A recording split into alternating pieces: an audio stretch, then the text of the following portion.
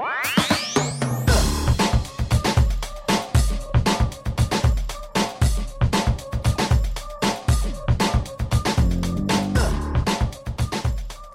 is Lee Habib, and this is Our American Stories. And now it's time for our American Dreamers series, sponsored by the great folks at the Job Creators Network. And they work hard to help small business become big ones by fighting for public policy that allows them to do just that. And you'll definitely want to stick around for this story because it's about the man behind perhaps one of the most recognizable brands in American history, brought to us by our own Joey Cortez. The world was a little simpler, a little more magical. There were more heroes, more things to think about. And Joe DiMaggio, Mickey Mantle, they were my heroes. They were some of my heroes. You are listening to the story of a man who you all know, but don't really know. You know his brand, so you know his name, which wasn't always his name. He was born Ralph Lifshitz, the son of two Jewish immigrant outcasts from the Soviet Union. And despite a modest upbringing in the Bronx, New York, everyone knew Ralph as the man with swagger and style. You know, I had older brothers, so, you know, when you have older brothers to live up to, in a way, you sort of, you're advanced more than kids your own age. So maybe I sort of wore what my brothers wore, and I never thought about style. I didn't know what that word meant. And he didn't have to. He just naturally had it. I'm telling you, every time I see a picture of this man, I think to myself, my God, that man has style. Everything about him screams style. The perfect man to stop the European fashion moguls who were ready to take control of the American fashion market. You see, at the time, there wasn't much of an American fashion industry. And while the Beatles and their British invasion were pretty much taking control of the American rock and roll scene, the European fashion icons from Italy, the United Kingdom, and France were ready to take the American fashion scene by storm. Standing in their way was Ralph Lifshitz. But first, to complete his style, Ralph, at 16 years old, would change his name from Lifshitz to Lauren. That's right, folks. This is the story of Ralph Lauren. Years later, after serving in the Army, working as a salesman for Brooks Brothers, and then a necktie manufacturer, Ralph began designing his own ties, marked by his wide, bold, and colorful designs, during a time when plain skinny ties were in vogue. In the beginnings, when I started, the necktie industry was full of men wearing hats, and they were old men. And it was a very dead industry. And here I came along, and I had a sports car, and I come in with a tweed jacket, and I zip into my car with a bag of ties, and I go to the stores around the area. And I was selling what I was, what I believed in. Selling himself and the American dream. You see, Ralph really couldn't afford that sports car. I mean, the man was selling ties out of a single drawer in a showroom of the Empire State Building. But he was investing in himself, his image, his brand, something his company would make possible for everyday Americans too, helping them dress and brand themselves in lifestyles they previously couldn't afford or find in stores. From the nostalgic Americana style of cattle-herding cowboys to the style of Wall Street bankers, Ralph made those accessible to everyday Americans. I'm inspired by a lifestyle that is happy. You know, we all go through our life hoping that we're going to be successful, hoping that we're going to be able to buy the house that we want, hoping that we can have the ranch or the, you know. So I was inspired by those worlds, you know. I was inspired. The thought of being a rancher, the thought about living in a log cabin, that was one of my dreams. But also I had another dream, you know, in the reality of, you know, of, I love stone houses. You know, I love Persian rugs. I like elegance. I like them both. And I think in terms of what I was doing is, my things are new, but they're inspired by a concept of living as opposed to fashion. It's not just a jacket. Here's a jacket. My shoulders come out here now, and buy it now because it's the hot new look. My jacket was the tweed jacket with the suede elbow patches, but it was great fabric. Maybe it had what you thought you can buy in England, what you thought Cary Grant was wearing and Fred Astaire, you could not walk into a store and buy.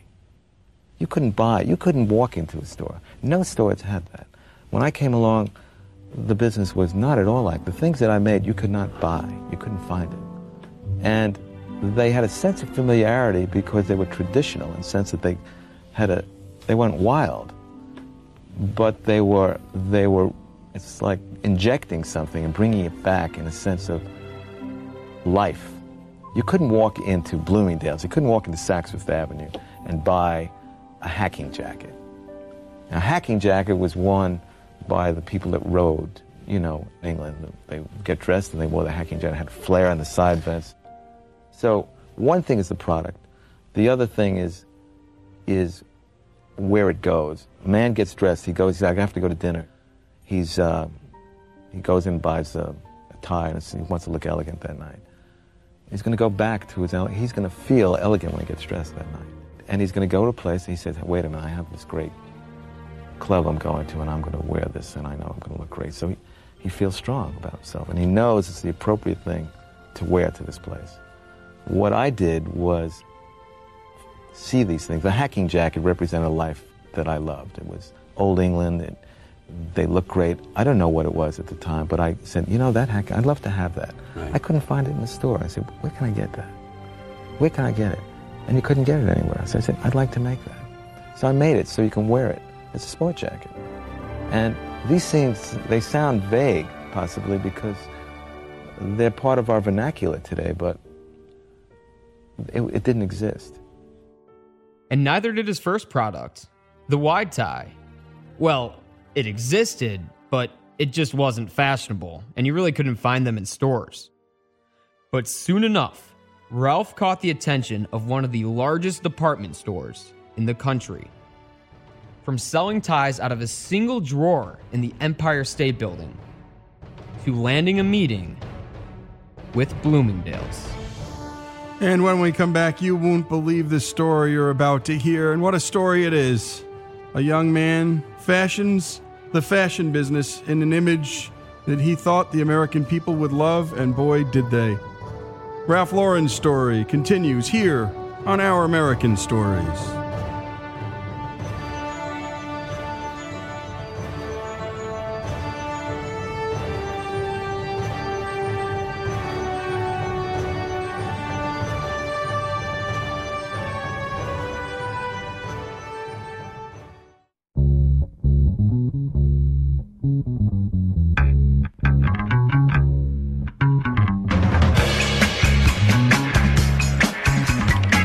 This is Our American Stories, and we return to Ralph Lauren's story.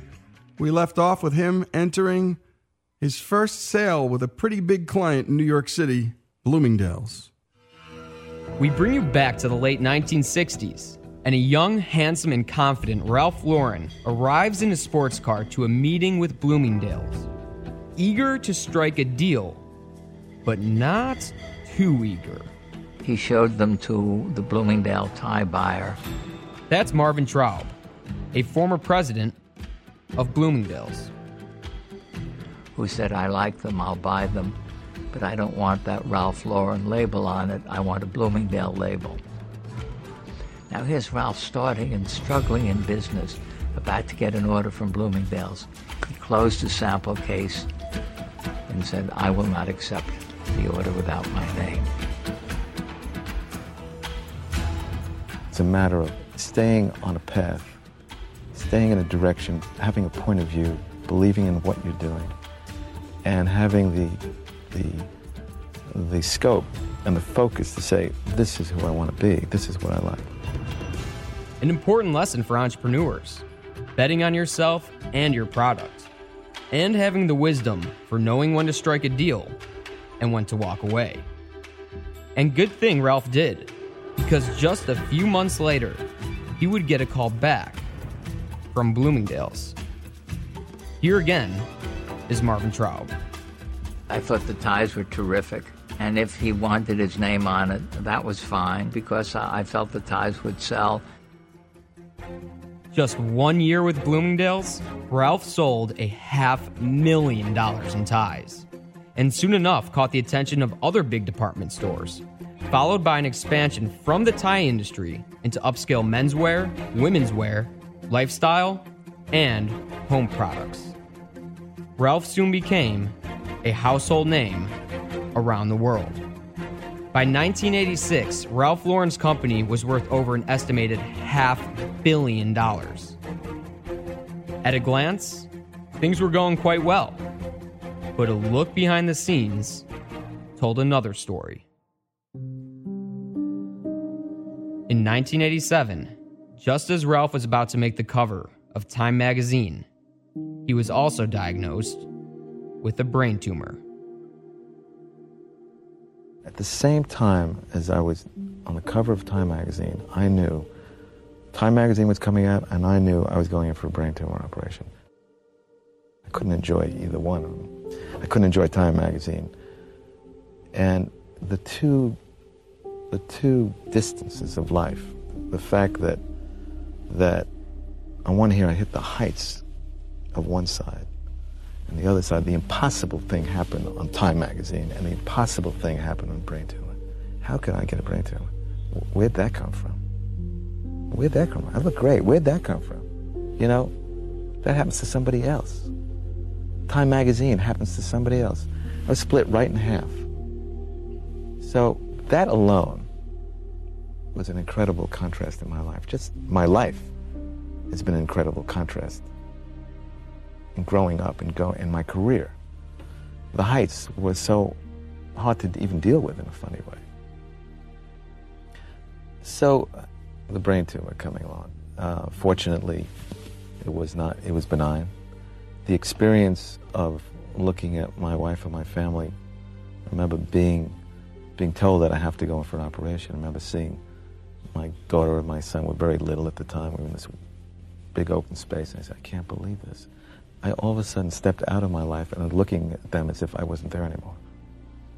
And thankfully, Ralph had a successful surgery and came out of it with a newfound perspective on life. I was able to step away from myself and see life as something that was not always going to be here. I know the feeling of saying, I may not be around tomorrow. I have a lot of sensitivity to other people that somehow at this age, I'm not groping in the world, trying to be something. I know who I am. And so did the rest of the world. Just 2 years later, Ralph Lauren's dreams would come true when one of his childhood heroes, Audrey Hepburn, would present him with the Oscar of the fashion industry, awarding Ralph with the Council of American Fashion Designers Lifetime Achievement Award. Here's Jeff Madoff, a close business associate of Ralph Lauren. There was one of his muses, his icons, Audrey Hepburn, the woman that he watched when he was a little kid in the movies, now handing him this statue that for him could have been the Oscar. Remember the princess? I got her. Ralph was sitting at the throne of the fashion industry, but that throne wasn't very sturdy. His company, suffering from distribution problems and massive expenditures on brand recognition, was on the road to bankruptcy. Luckily, Ralph was thrown a lifeline by Goldman Sachs, buying 28% of his company, worth over an estimated $250 million today. Soon enough, Goldman Sachs brought Ralph Lauren's company public. This scared Ralph. While Goldman helped salvage his company, allowing him to expand and open up restaurants and stores in almost every major hub around the world, and perhaps becoming one of the most recognizable brands in human history, Ralph feared that he would have less and less control over his brand. Though with bold and crafty leadership and marketing, Ralph managed to instill his undying legacy within his company, his undying style. A style marked by Ralph's nostalgia for the American West, a life of hard work, grit, and meaning, and a style marked by the future he always envisioned for himself, one of accomplishment and success, which all goes back to the very people he admired as a kid. I was very influenced by movies. I was very influenced by a world that had a sense of dream, that had a sense of something else. And what I was influenced in these places was the good guy, the Hopalong Cassidy, not the corny guy, but there was the man on the white horse. You know, if you think of a cowboy, you think of fringe jackets and old leather things. You think of certain images that represent something that are never dying. I always liked country clothes, tweediness. I always loved my history teacher who wore gum sole shoes and suede elbow patches. So it's a combination of heroes, in a way, that had something to them. Heroes like the actors who both dressed and conducted themselves with class, and the gritty, adventurous characters they played in the movies. A very unique thing to have a brand inspired by two entirely different worlds. If you watch Gary Cooper in the movies, you'd see Gary Cooper was a very elegant man. At the same time, he had a ranch where he grew up, and you'd see High Noon, and you really believed he was a cowboy. Well, I loved this guy in both roles. You know, he was a hero to me, and he was rugged and tough, and at the same time, he was very elegant. And so it wasn't, you know, I don't believe you can have to be one thing. Like the American dream, a notion that has allowed people to not only dream for a different life, but to attain it. Illustrated by the very life of Ralph Lauren and his company, helping people from around the world be the people they dream to be. You know, I think what's been interesting in my life is the impossible things have happened in so many different ways. I never went to fashion school. What am I doing here? You know, what am I doing on these lists? What am I doing with these fashion shows? How am I doing it? I can't tell you, because it's an amazing thing for me. It's not, I'm doing it. I know I'm doing it because it didn't exist before I came. It didn't happen before and someone said, okay, Ralph, do it. And I've done products that I didn't have any training. I don't know how it's happening. It's an amazing thing for me. At the same time, I don't know how I had the brain to and all those things. But life is about that in a way. A fellow I work with that came to the office said, it was from another company, he said, you know, up till now I thought I had to change in this world, in this business, because people are tough and rough, you know, and they're not always so nice. He said, I was just in your company, I was working with your people, and they're so nice. You know, and I think maybe I have the right answer. Maybe people aren't all that tough in this business. My sense is that you can make your life be whatever you want it to be. And great job on that, Joey. Impossible things have happened in my life. He never went to fashion school. He said no to Bloomingdale's in his early 20s. He wanted his name on the label. Crazy, right? Goldman Sachs, by the way, comes in, the big bad banks, and saves the company. The American dream here, that's what we call these stories, American dreamer stories. None better than Ralph Lauren's. This is Our American Stories.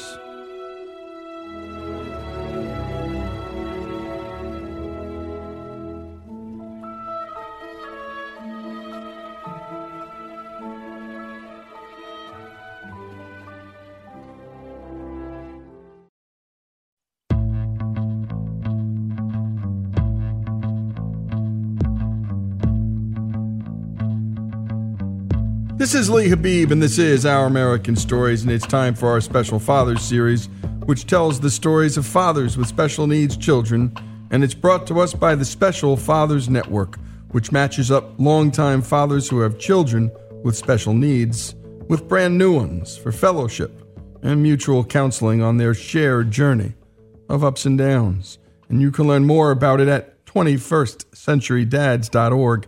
That's 21stcenturydads.org. And now, here's our own Joey Cortez with this edition. Skip Giannopoulos is happily married with 4 daughters. Yes, it is possible to be happily married with 4 daughters, at least when you have a sense of humor. like Skip's. As I like to say, I'm a minority in a sorority.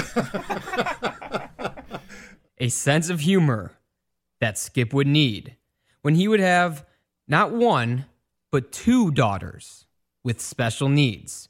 One daughter, Jessica, with Down syndrome, and another daughter, Cassidy, with Down syndrome and autism. Particularly with Down syndrome, there's no predisposition to having a second child with Down syndrome once you have your first. So literally it is like lightning striking twice. In fact, thought a little bit about buying lottery tickets after that, but it was very unlikely to have two kids with Down syndrome. In fact, we don't know any other families that are in our spot naturally. And Skip's initial reaction to learning that his daughter Jessica had Down syndrome was not great. We found out about her diagnosis in the hospital delivery room. Wow. And it was shocking. I remember just thinking, being in the financial planning industry and in business, thinking, of course, jumping way out into the future, thinking about what retirement was going to be like with a adult child living with us, and really probably came to some very negative pictures of what my life was going to be like. And I would say it was a dark spot to be in. Did not have any people that I could reach out to that had been there before I was, so felt a little bit alone. And I remember one of the first phone calls I made was to my brother, and his comment was, "I guess there's going to be no more short bus jokes in our family."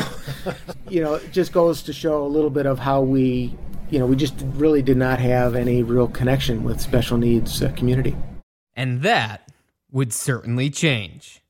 Skip and his wife, Gail, would become one of the 4 founding couples of Gigi's Playhouse, a place of play in suburban Chicago for one girl named Gigi and her friends, who also happen to have Down syndrome. Gigi is my daughter Jessica's best friend. They do quite a bit together, and Gigi and Jessica are about 6 months apart. So Gigi's Playhouse has kind of grown up right alongside of our Jessica and certainly Gigi as well. But Gigi's Playhouse is a resource center for kids and families of kids with special needs, and particularly with Down syndrome. As time has gone on, it's expanded in terms of the program offering, and it's now expanded quite a bit in terms of its footprint as well. From one location in Hoffman Estates, it's grown to about 30 locations all across the country, and even one location in Mexico as well. And just like that, from no participation in the special needs community to making an impact worldwide. But what kind of impact does Gigi's Playhouse really have? Well, according to Skip, one of the most difficult things for parents who are pregnant with a child who has special needs is that the medical community almost solely focuses on the negatives. So Gigi's Playhouse fills in the gaps by reaching out to those in the medical community and providing them with materials so that they can better comfort and encourage their patients who have children with special needs. An important mission to help prevent disturbing interactions, such as the one that Skip and his wife Gail had with their doctor when pregnant with their second daughter who has special needs. We knew in advance about our second daughter, Cassidy's diagnosis.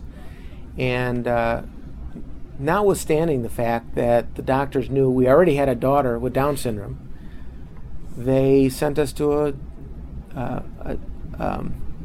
a genealogist, I believe is the terminology, and he is literally asking us if we want to terminate the pregnancy.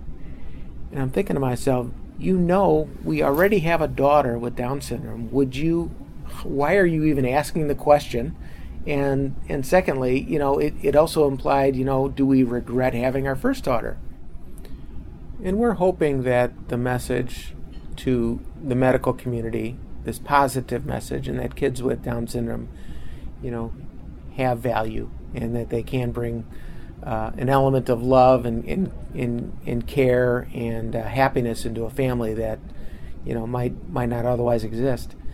We're hoping that message is going to override some of the things that they have really been trained up on. And when you think about the medical training process, really all they see are the medical negatives that come out of a diagnosis like that. Half of all kids with Down syndrome are born with a hole in their heart. So half of the kids that we know have a big scar on their chest and have gone through open heart surgery multiple times. And, as a medical provider, that's, I guess, seen as a negative. And they're just not seeing the positive side of the coin. So, what is the positive side of the coin? Our 16-year-old daughter, Stephanie, there are days where she'll come home and she'll barely acknowledge my presence. She will storm right to her room, and, that might be the last we see of her for a few hours anyways, until she needs something or gets hungry. Right. So, contrasting that to our kids with special needs, Cassidy, who's still in 5th grade and is one to, I could be sitting watching something on TV and she'll come right up to the couch and cuddle up and, have a conversation with me. So, it's, there are just times where the kids with special needs it's just such a refreshing perspective to have. And when you think about it, even going forward, how would it be going through life where, and this is, I would say, typical of kids with Down syndrome or people with Down syndrome, most people with Down syndrome don't care a whole lot about money. They don't care a whole lot about trying to impress you. They want you to be happy. They want to love you. And, those are the important things for people with Down syndrome. I would say typically, I realize I'm overgeneralizing, but, we can all learn a lot from that. We can all try to be more like that, quite frankly. And hoping a little bit of that rubs off on my 16-year-old. And in the end, we have a father, Skip, who is very proud. Jessica has just done such a great job in terms of being independent. So think about this this would have been last year in 8th grade, even for summer school this year. She would tell us when she's ready to go to bed. She would shower. She would brush her teeth. She would put herself to bed. I would go pray with her. She would set her alarm clock. She would get up on her own, have breakfast on her own, get dressed on her own, and then be ready and waiting for the school bus. She'd pack her own backpack, and it's like, there's probably not a lot of typical kids that do that as well as Jessica did. And thanks for that work, Joey. What a great story. And thanks to all the work that the Special Fathers Network does. And you can learn more and sign up to be a part of this fantastic network at 21stcenturydads.org. That's 21stcenturydads.org. Skip Giannopoulos' story, so many families in this country's story, here on Our American Stories.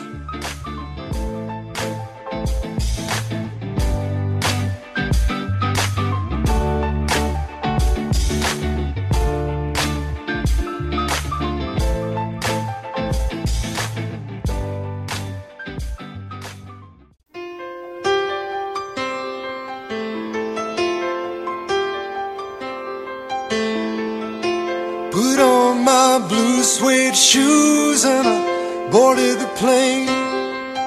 Touchdown in the land of the Delta Blues, in the middle of the pouring rain. W.C. Handy, won't you look down over me? Yeah, I got a first class ticket, but I'm as blue as a boy can be. Then I'm walking in Memphis, just walking with my feet 10 feet off a beam. Walking in Memphis, but do I really feel the way I feel? This is Our American Stories, and you're listening to Mark Cohen's classic, Walking in Memphis. and it may be one of the two best songs ever written about a trip to Graceland. And the best one ever written, we're about to get into and dig into in our Story of the Song segment, and it's one of our favorites here on Our American Stories, and this is the story of Graceland as told by writer Paul Simon. And Graceland is the title song of the album Graceland, released in 1986 by Simon. The song features vocals by the Everly Brothers. The lyrics deal with a singer's thoughts during a road trip to Graceland after the failure of his marriage. The song helped Simon win the 1988 Grammy Award for Record of the Year. And now, in his own words, on the creation of this song, here's Paul Simon.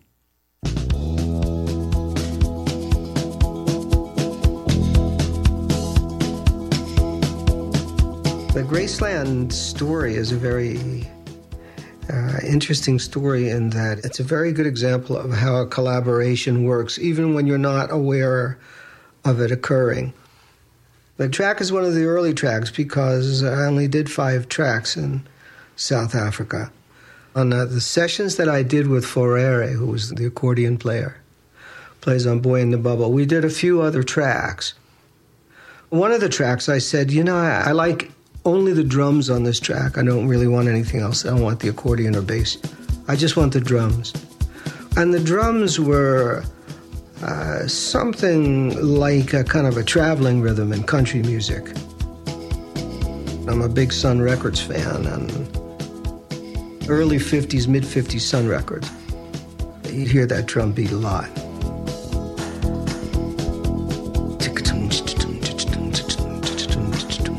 Like a fast Johnny Cash type of rhythm. And somewhere later in the week of recording, when I had put together a rhythm section of Ray Peary and Bagidi Kumalo and Isaac Machali as the rhythm section, I said to Ray one day, I like this drum pattern. Take a listen to it and see if it does anything for you. It sounds like a kind of a country thing to me. So he started to play his version of American country, Ray. He was in the key of E, and then he was playing, like he did. Of course, he's playing electric, but he would be up over here, like...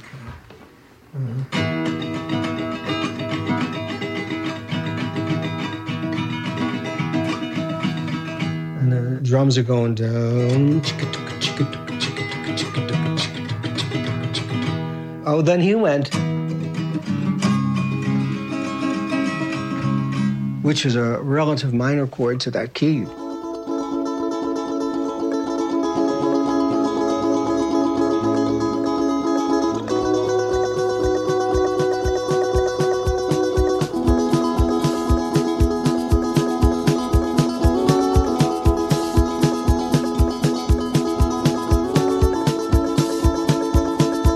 I said, hey, that's interesting that you played a minor chord, because all the music that I've been recording in South Africa, with the exception of the Sotho music, it was all 3-chord major chords. There was never a minor chord.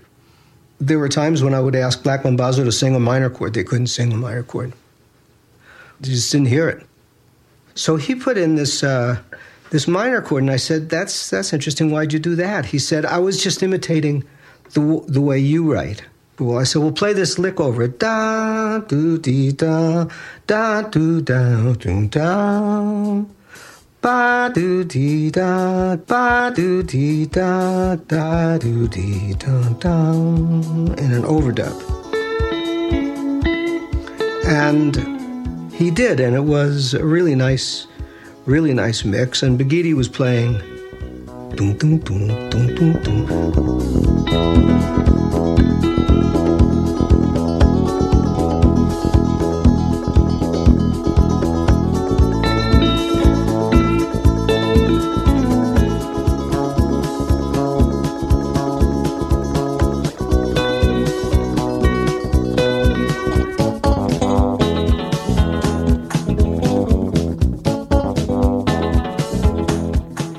Has a beautiful emptiness to it. I think that's part of what makes me think that it's something like Sun Records, when it was just a few instruments and nothing really much except slapback echo and a song. There's also another connection musically that's in there, and that is there's a pedal steel guitar in there, which is, of course, like a country instrument. But it's also a West African instrument, and the guy who played it, his name was Devola Adejapu. He played with King Sunny Ade's band. I wanted to hear what that lick sounded like. Dee, dee, dee, dee, dee, dee, dee, dee. Seemed like it would be a very good pedal steel lick. And it was a great pedal steel lick, but it was also a great Ray Peary performance.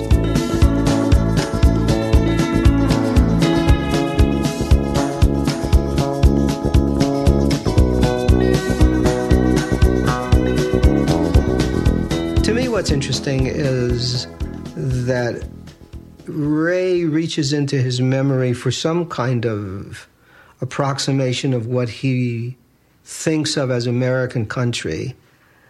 And Bagidi plays straight ahead to the African groove. And so the two musics find a commonality.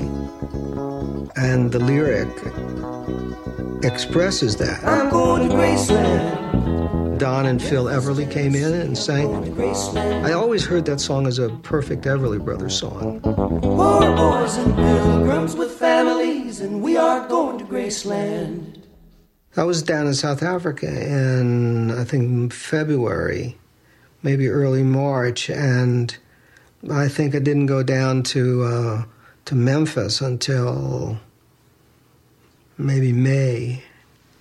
Brought it home, and I was trying to write to it. I would, sing these lines about Graceland, because I'm going to get rid of the Graceland part because, what's Graceland got to do with South Africa or anything like that? So that's got to go.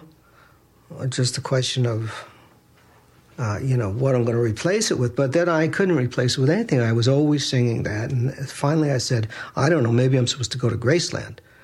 I've never been. Maybe I'm supposed to go on a trip and see what I'm writing about. So I did. And then I began to describe the trip, the Mississippi Delta, because I was driving up from Louisiana, where I had cut the Zydeco track on Graceland. I was driving from Highway 61. I'm just writing about what the countryside looked like. The Mississippi Delta was shining like a national guitar. I am following the river down the highway through the cradle of the Civil War. I'm going to Graceland, to Memphis, Tennessee. I'm going to Graceland. And finally got there to Graceland and just, made a tour through Graceland. But what's interesting about all of this is that the part of me that had Graceland in my head, I think subconsciously was reacting to what I first heard in the drums, which was a kind of Sun Records country blues amalgam. And what Ray was doing was mixing up his oral recollections of what American country was and what kind of chord changes I played.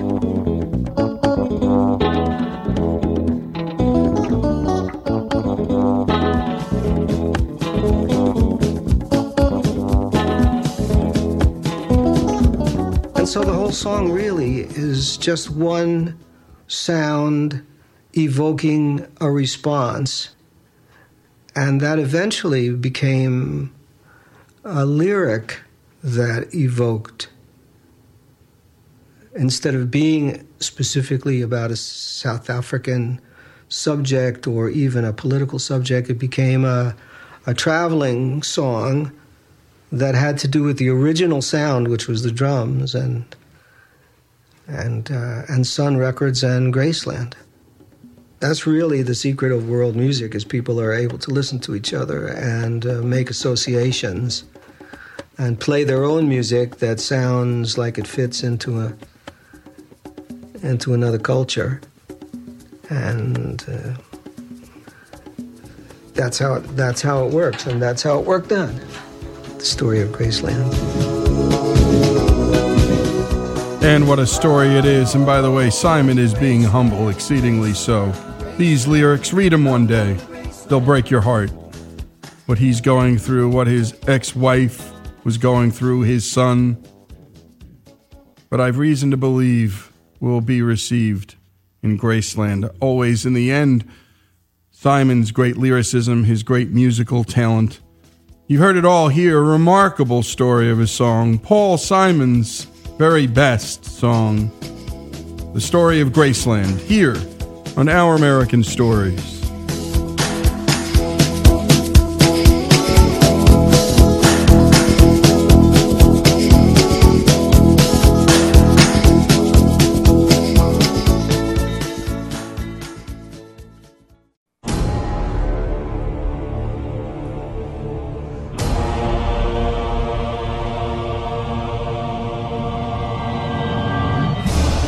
This is Lee Habib, and this is Our American Stories. The term comic book is one of the great misnomers in entertainment, for they're not books, and they're not comical.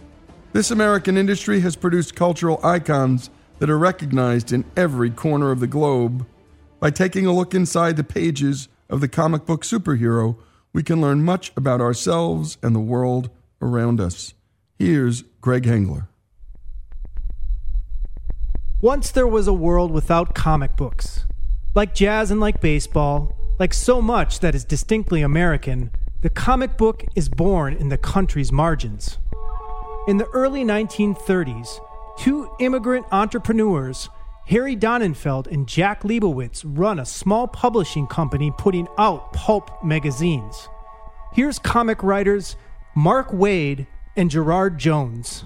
Some people did jail time for these magazines in the 30s, so they were pornography by the standards of the 30s. Harry Donenfeld almost went to jail. He had to talk one of his employees into taking the rap for him in exchange for a job for life. The handwriting came on the wall about 37, 38. He thought, you know what, maybe Spicy Pulps is not where I want to be if the law is going to be breathing down my neck. For a country in the midst of the Great Depression, newspaper comic strips, or funnies, are a popular, cheap, and humorous amusement. Comic books are simply reprints of newspaper comic strips. In 1935, a 45-year-old former U.S. Army major and prolific pulp magazine writer named Malcolm Wheeler Nicholson is inspired to put out his own comic book. But unlike the others, he will feature original comic material created by freelance cartoonists. January 11th, 1935, you go to the newsstands in New York, and you find on them Fun Comics #1, the very first DC comic. Major Malcolm Wheeler Nicholson had a sense not just that this is filler, but that new material might find its own audience. The major needs business partners, and Donenfeld and Leibowitz need less racy material to publish. In 1937, the three men enter into a partnership, and Detective Comics, the comic that would give DC its name, hits the stands. As the title promises, Detective Comics differs from comic strips and books. Humor is giving way to crime fighting. At the same time in Cleveland, Ohio, two high school students, sons of Jewish immigrants, are escaping the struggles of their everyday lives into a fantasy world of their own making. Jerry Siegel and Joe Shuster are shy and unpopular in school, unsuccessful with the girls, and insecure about their bespectacled appearance and physical abilities. They lose themselves in science fiction magazines and nurture fantasies of power and success. Here's comic illustrator Arlen Schumer and comic book historian Danny Fingerroth. I think it was the year 1934. It was a hot summer night, and Jerry Siegel, the teenage writer, couldn't sleep at night. He was tossing and turning. He had this dream in which he kept having these flashes of a character that would become a combination of Samson and Hercules and a dozen other characters, from the Bible to the comic strips to the serials in the movie theater.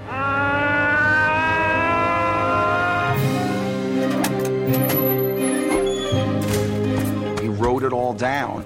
The very next morning, he runs over to his friend Joe Shuster's house his artist friend, and he tells him the story of this superheroic character. And Joe Shuster starts making the original drawings.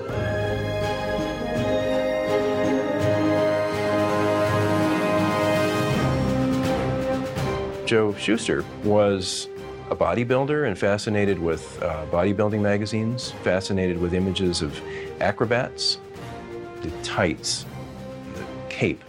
You can see all that in Superman's costume.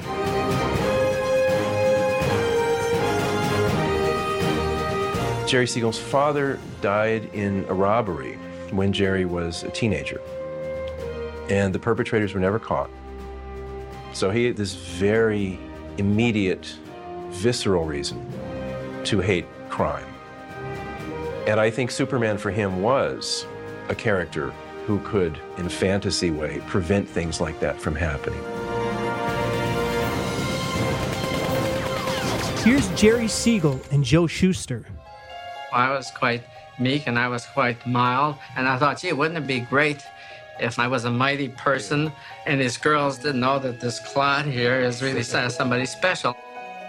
I was very small, and I was always pushed around by bullies and so forth, so that was one of my dreams. I took courses in bodybuilding and weightlifting. I don't know if it helped, but I made an effort.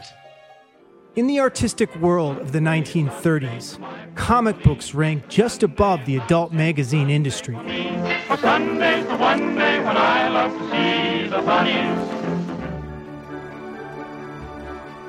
Comic strip creators are very rich celebrities.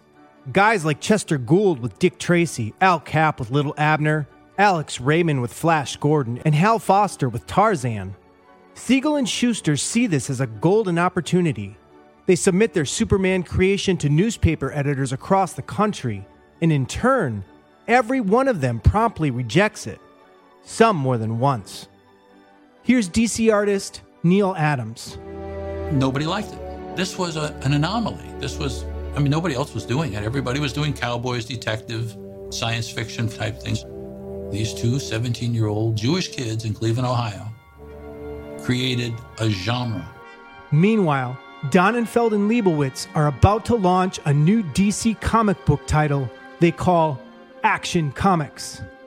Having all but given up hope of ever seeing Superman in newspaper comics, Siegel and Shuster, now both 23, sell the rights of Superman to DC for $130 and go to work. June 1938, the first issue of Action Comics is born. And there he is, on the cover, the red-caped crusader in blue tights with a signature S emblazoned on his chest, holding an automobile above his head. That 10-cent comic book sold for over $3.2 million in 2014. Leibowitz cautiously has 200,000 copies printed, but receives dealers' requests for more. He keeps the print run small until the 4th issue sells out. By the 7th issue, Action Comics is selling over 500,000 copies each month. And when we come back, more of this remarkable American story. This is Our American Stories.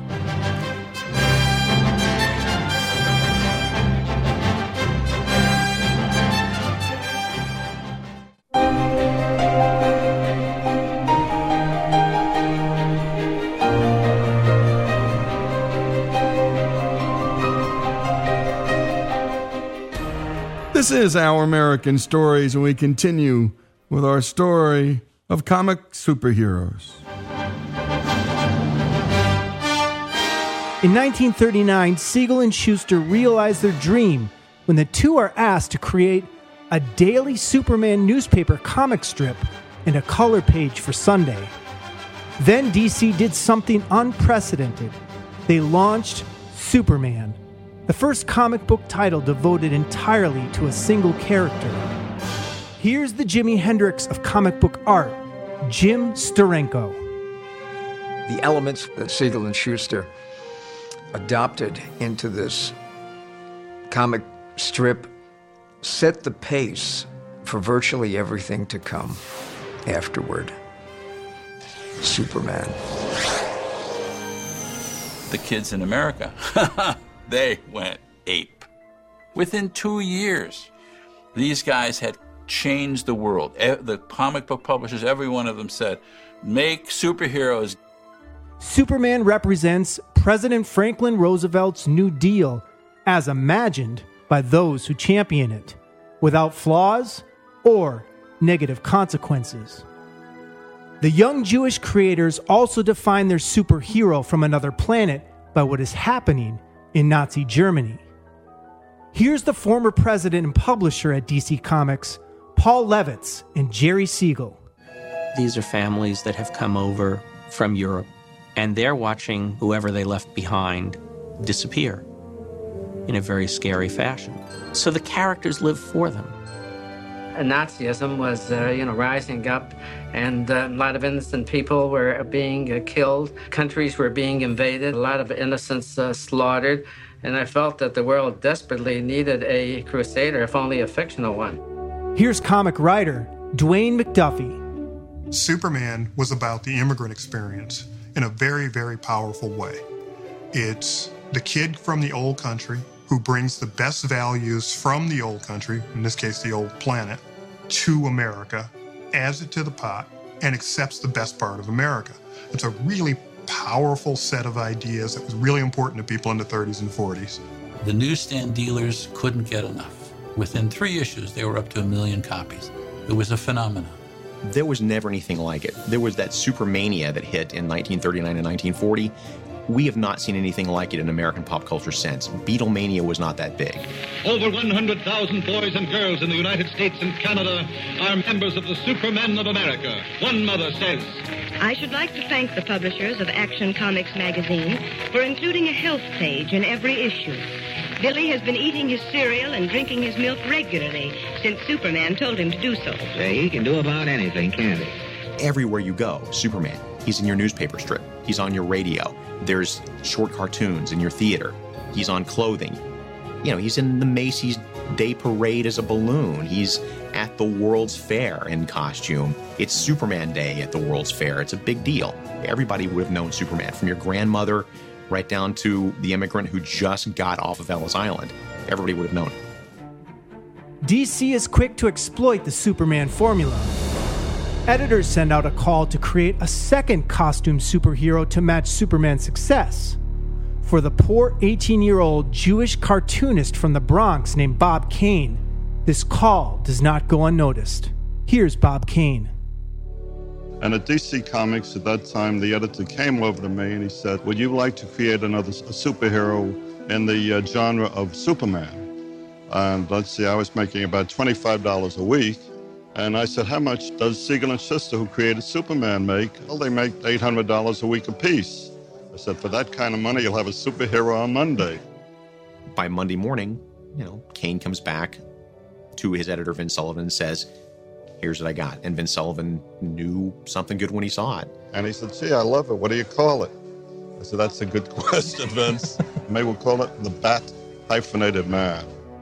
Less than a year after Superman's debut, DC introduced the Batman. I wanted to be Bruce Wayne in my reverie. Instead of a poor kid, I imagined I'd like to be a rich playboy and fight crime at night. I can probably count on the fingers of one hand the comic book characters that have ever been created by affluent, successful people. The characters of longevity always come from a place of oppression, always come from a place of wanting to break out of the world that you're in. Here's comic artist Erwin Hassan. We all were kids from the Bronx. We were all a bunch of schmucks, talking Jewish schmucks. We were innocent, talented guys. Who were schmucks? We never drew ourselves. Why? Why should we draw poor little guys? What would inspire us to draw poor little guys? Comic books is an industry made up of people who aren't accepted, who desperately want to be accepted. So they desperately want to be like mainstream America. It's why Batman's a millionaire and Superman is a farmer, real mainstream, real America. So they imprint themselves on heroic images that embody all the stuff they wish they were. Rich and handsome and muscular and able to handle any situation and not tongue-tied. The public loved Batman. The public embraced Batman very quickly, especially when you get into the fourth or fifth Batman adventure and you start to outline his origins. The classic scene of young Bruce Wayne with his parents out behind a theater and his parents are gunned down before his young eyes, and that's the moment that made him want to turn into Batman. That's why Batman works so well. Whatever he does, you understand why he does it. He's lost his parents at a random crime in the city, and he wants to make sure that no one else suffers the same horror that he had to go through. Batman's popularity soon rivals Superman's, and business at DC is booming.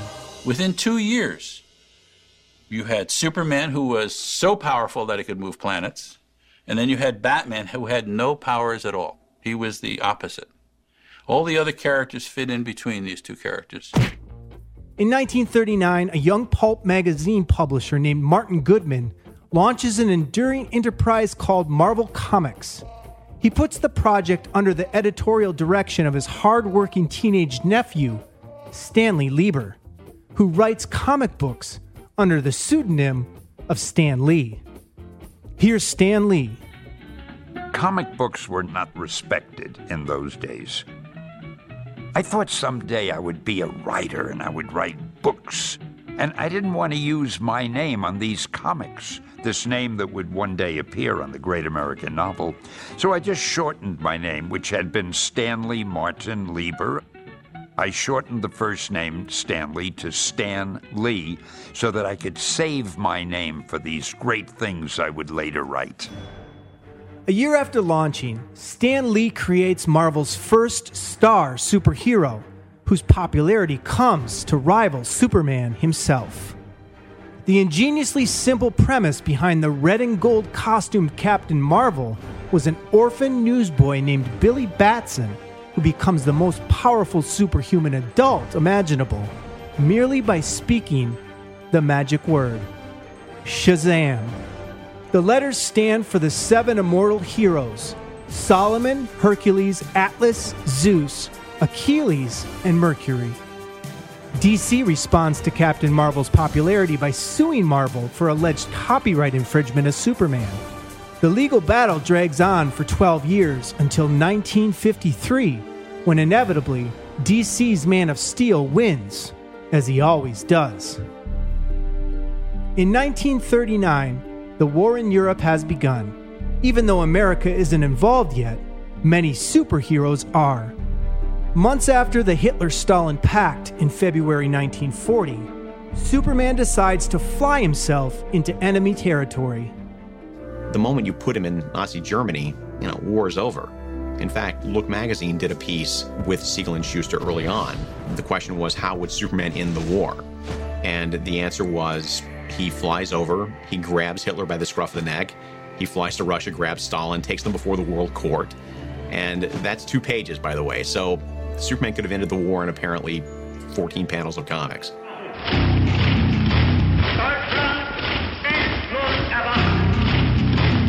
Superman's victory made it into the hands of Nazi propaganda minister Joseph Goebbels, who denounces Superman as a Jew and mocks its creators as physically and intellectually circumcised. And when we come back, we continue this remarkable American story. By the way, just to hear Stanley Lee talk about his own embarrassment putting his actual real name, Stanley Lieber, on these comic books, because one day he was going to be the next Ernest Hemingway. Well, you don't hear Stan Lee saying that anymore, or any of these guys in this area of work, because this is literature and of the highest caliber and brand around the world. When we continue more on comic book superheroes here on Our American Stories.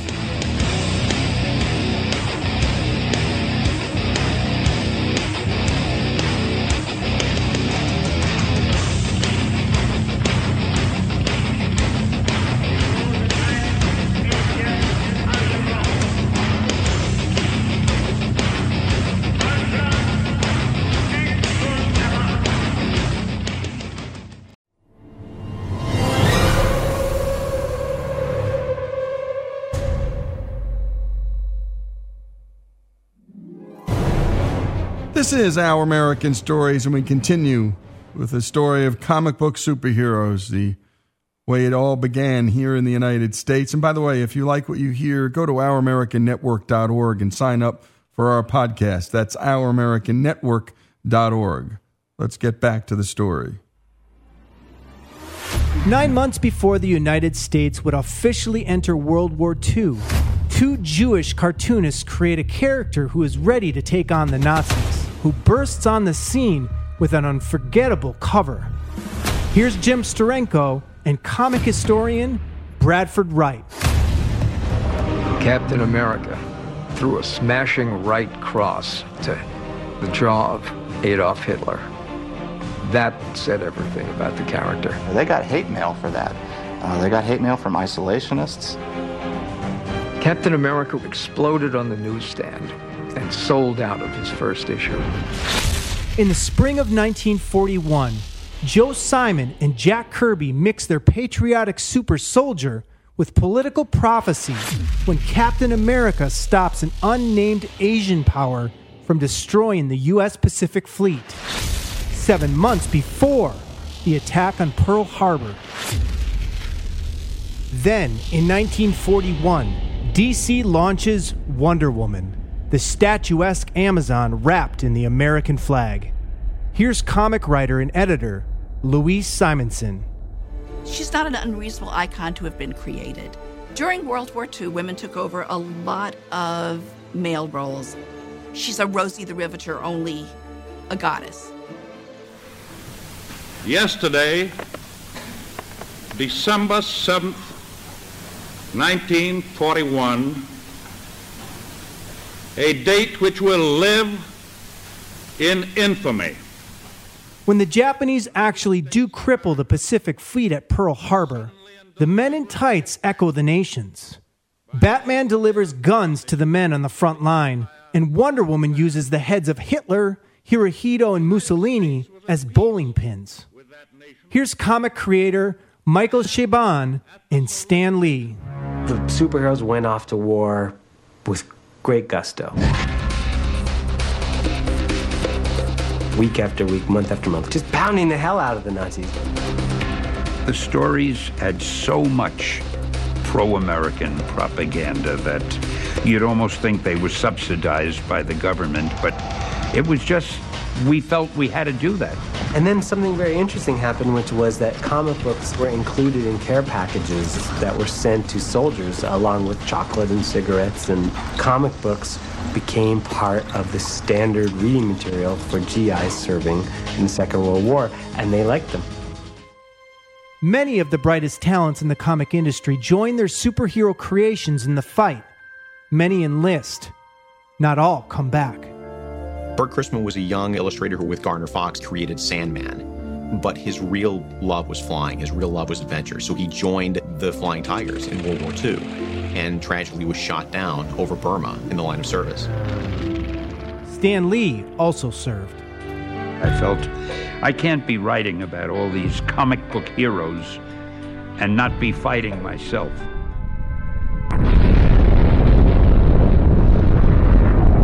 After victory in 1945, America welcomes home its real-life heroes. But the star-spangled morale boosters are no longer needed nor wanted. Most get canceled by 1951, including Captain America. There are only 3 superheroes who are doing well: Superman, Batman, and Wonder Woman. These 3 American icons carry the comic book industry on their backs to unprecedented heights when sales reach 100 million a month in 1953. Most of this success is due to DC following their audience to a brand new medium, television. Faster than a speeding bullet. In the 1940s, Superman's mission is defined one way. Superman fights a never-ending battle for truth and justice. By the 1950s and the introduction of the Superman television show, of course, it became Truth, justice, and the American way. That phrase, the American way, was all over the place in the 1950s because now we're stuck in a Cold War. In 1954, superheroes faced their greatest battle. not against a mad scientist or a foreign enemy, but against the United States Senate. Both houses of the U.S. Senate hold hearings on the nefarious effects of comic books on young minds. Comic books are an important contributing factor in many cases of juvenile delinquency. The hearings are a major blow for the comic book industry. Fearing the coercive effects of government censorship, and in an effort to survive, most of the comic book publishers form the Comics Code Authority, a self-governing organization that will police each issue and grant seals of approval. At that time, the comic books were so attacked for the material that they were doing. Or if that comic code emblem was not on the book did not get distributed. Just 1 year after the code's implementation, sales plunge by 75%. We choose to go to the moon in this decade and do the other things, not because they are easy, but because they are hard. In the 1960s, we're going to the moon. We're already in Vietnam. And because of the government's heavy hand, there are millions of kids who are unfamiliar with comic books.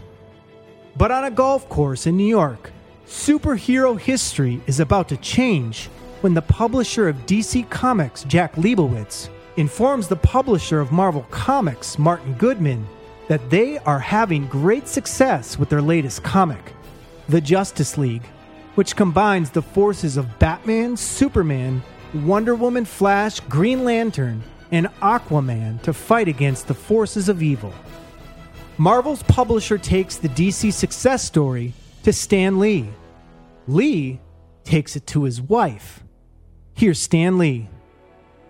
I had been doing these comics for about 20 years or so, and I really had it up to here. I felt I want to quit and try something else. I told my wife. So she said, you know, Stan, before you quit, why don't you do one book the way you'd like to do it? Something for people, hopefully, with a higher IQ.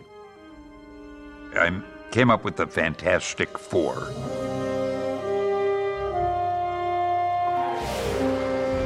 They were trying to be the first people to reach the moon. I had them take a spaceship. The ship is belted by cosmic rays, and they have to crash land. And because of the cosmic rays, each of them got a different power. Incredible. Inspired by the space race between the Americans and the Soviet Union, these will be the first superheroes invented out of the atomic age.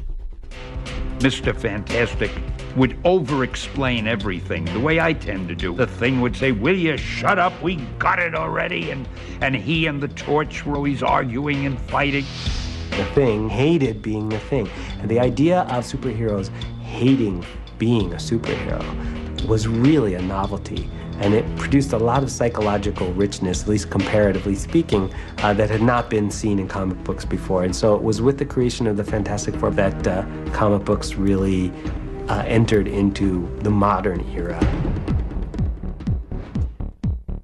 Marvel's decision to cast outsiders as heroes continues when in 1962, Stan Lee unleashes another atomic-aged anti-hero, the Incredible Hulk. I am the least scientific person you'll ever know. So I tried to seem scientific with our characters. I had the Hulk. He was inundated by gamma rays. That's how he became the Hulk. Now, I wouldn't know a gamma ray if I saw it. I don't know what a gamma ray is. But if it sounds good, I'll use it. And what an American voice, what an American story. The 20th century right into the 21st. Comic book superheroes, here on Our American Stories.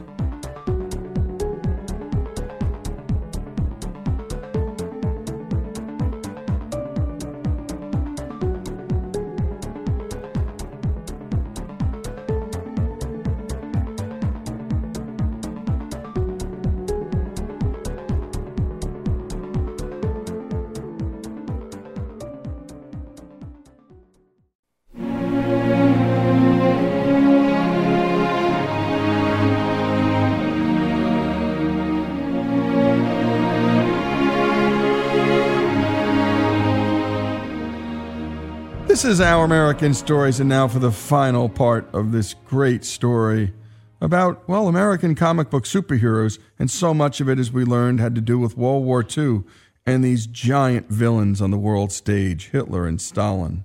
And now we're moving along into the 60s and 70s and up to the present. Let's go and return back to where we last left off.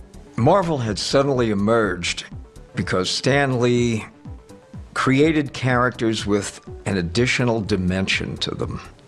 That is, superheroes with problems. This gives Stan Lee an idea. Why not weave a new kind of tale? A teenage superhero. Lee pitches the idea to his boss at Marvel. You say that he's a teenager? A hero can only be an adult. Teenagers are sidekicks. And you say you want him to have problems. Stan, don't you know what a hero is? It's interesting that in the 1930s, you had the country seemingly falling apart, and yet you had these superheroes come in that were totally confident in their ability to resolve these problems. And then in the Kennedy years, the early 60s, things seemed to be fairly stable, and yet you had the Marvel superheroes come in who were vulnerable and confused and disoriented. The difference was the baby boomers. They were notoriously self-absorbed. All this was magnified in popular culture geared towards youth. James Dean, for example, you know, he may look tough on the outside, but his heart is breaking and he wants to be accepted and he's unsure and his parents don't understand him and the world doesn't understand him. Peter Parker is a shy science student who lives with his aunt and uncle. He's bitten by a radioactive spider that gives him spider-like powers. Peter doesn't even consider fighting crime. He goes into show business. But when he fails to stop a thief who later murders his uncle, Peter Parker learns that in this world, with great power, there must also come great responsibility. What makes Spider-Man such an enduring character isn't Spider-Man, it's Peter Parker. Clark Kent was a disguise. Peter Parker was a fact. He was a 98-pound weakling. His life sucked. Even if you have the ability to, swing from skyscrapers over the streets of New York, it doesn't help. That endures in the character Spider-Man to this day. In spite of Stan Lee's pessimistic publisher, Spider-Man premieres in the summer of 1962 and goes on to become Marvel's greatest success, second only to DC's Superman. Put simply, story formulas that appeal to the widest audiences tend to proliferate and endure, while those that do not, do neither. Comic books succeed or fail on the merits of their storytelling. But there is one issue that almost every American could rally around: the drug epidemic. In 1971, the Nixon administration reaches out to Stan Lee about doing a Spider-Man series on the dangers of drugs. Here's Stan Lee. We sent that book to the Comic Code office as we were sending all the books, and they rejected the book. I said, why? They said, you're not allowed to mention drugs in the comics. I said, but we're not telling the kids to take drugs. It's an anti-drug message. Sorry. So I was so proud of my publisher. I told him about it, and I said, Martin, I think we ought to put the book out without the seal of approval. He said, do it, Stan. We got more mail from teachers and parents and doctors and everybody all over the country saying how much they loved that book and how delighted they were. Within a week, they had a new meeting of the Comics Code Authority, which was all the publishers, the self-regulating agency, and they rewrote the Comics Code. They rewrote it to such an extent that it's gone. When it comes to the first superhero, Superman's durability is proven once again, this time on the big screen, and stars the 25-year-old Juilliard graduate Christopher Reeve. Here's Christopher Reeve. What sets Superman apart is that he has the wisdom to use his power for good. He's got the kind of maturity, or he's got the innocence, really, to look at the world very, very simply. And that's what makes him so different. When he says, I'm here to fight for truth and justice in the American way, everybody goes, but he's not kidding. It was just so perfectly cast. Christopher Reeve as Superman. Nobody else can touch the hem of that cape. It's all right, nothing to get worried about. Here is a character in a world where I didn't feel like I was being paid attention to, in a world where I didn't feel like I mattered.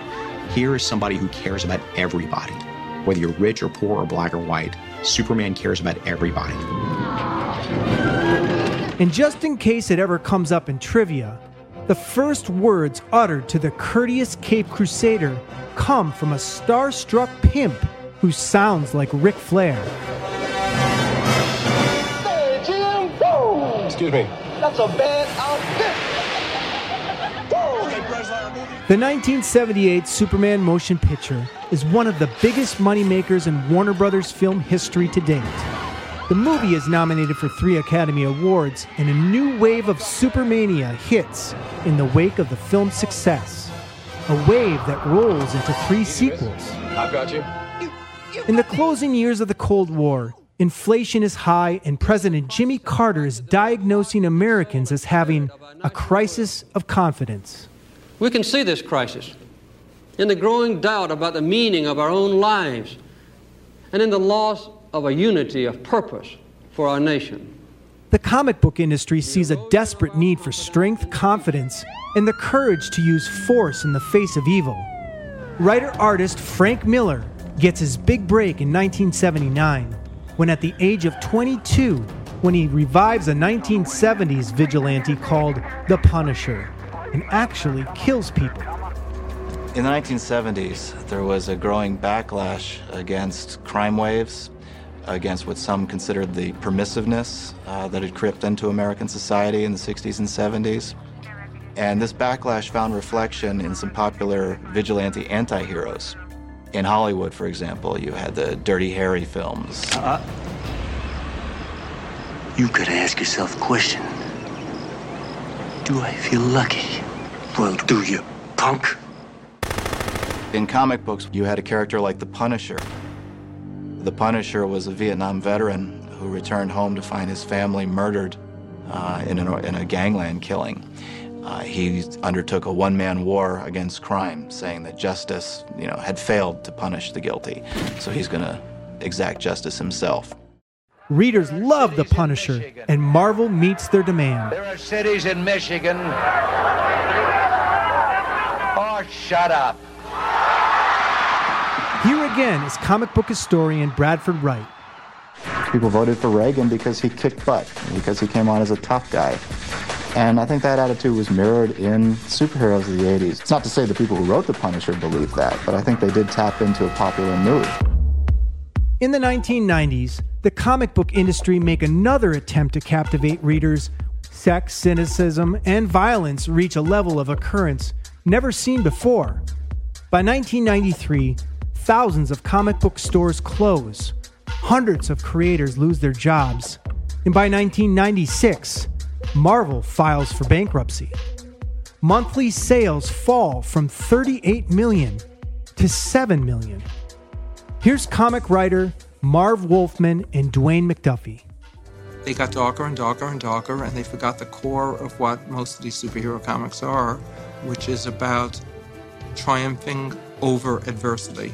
The only way you could tell the villains from the heroes was by whose logo was on the cover. I mean, their behavior was evil, not morally ambiguous. These guys were just flat out, oh, I'm going to kill this guy. He's a guard.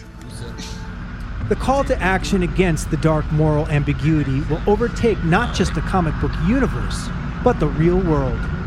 One September morning.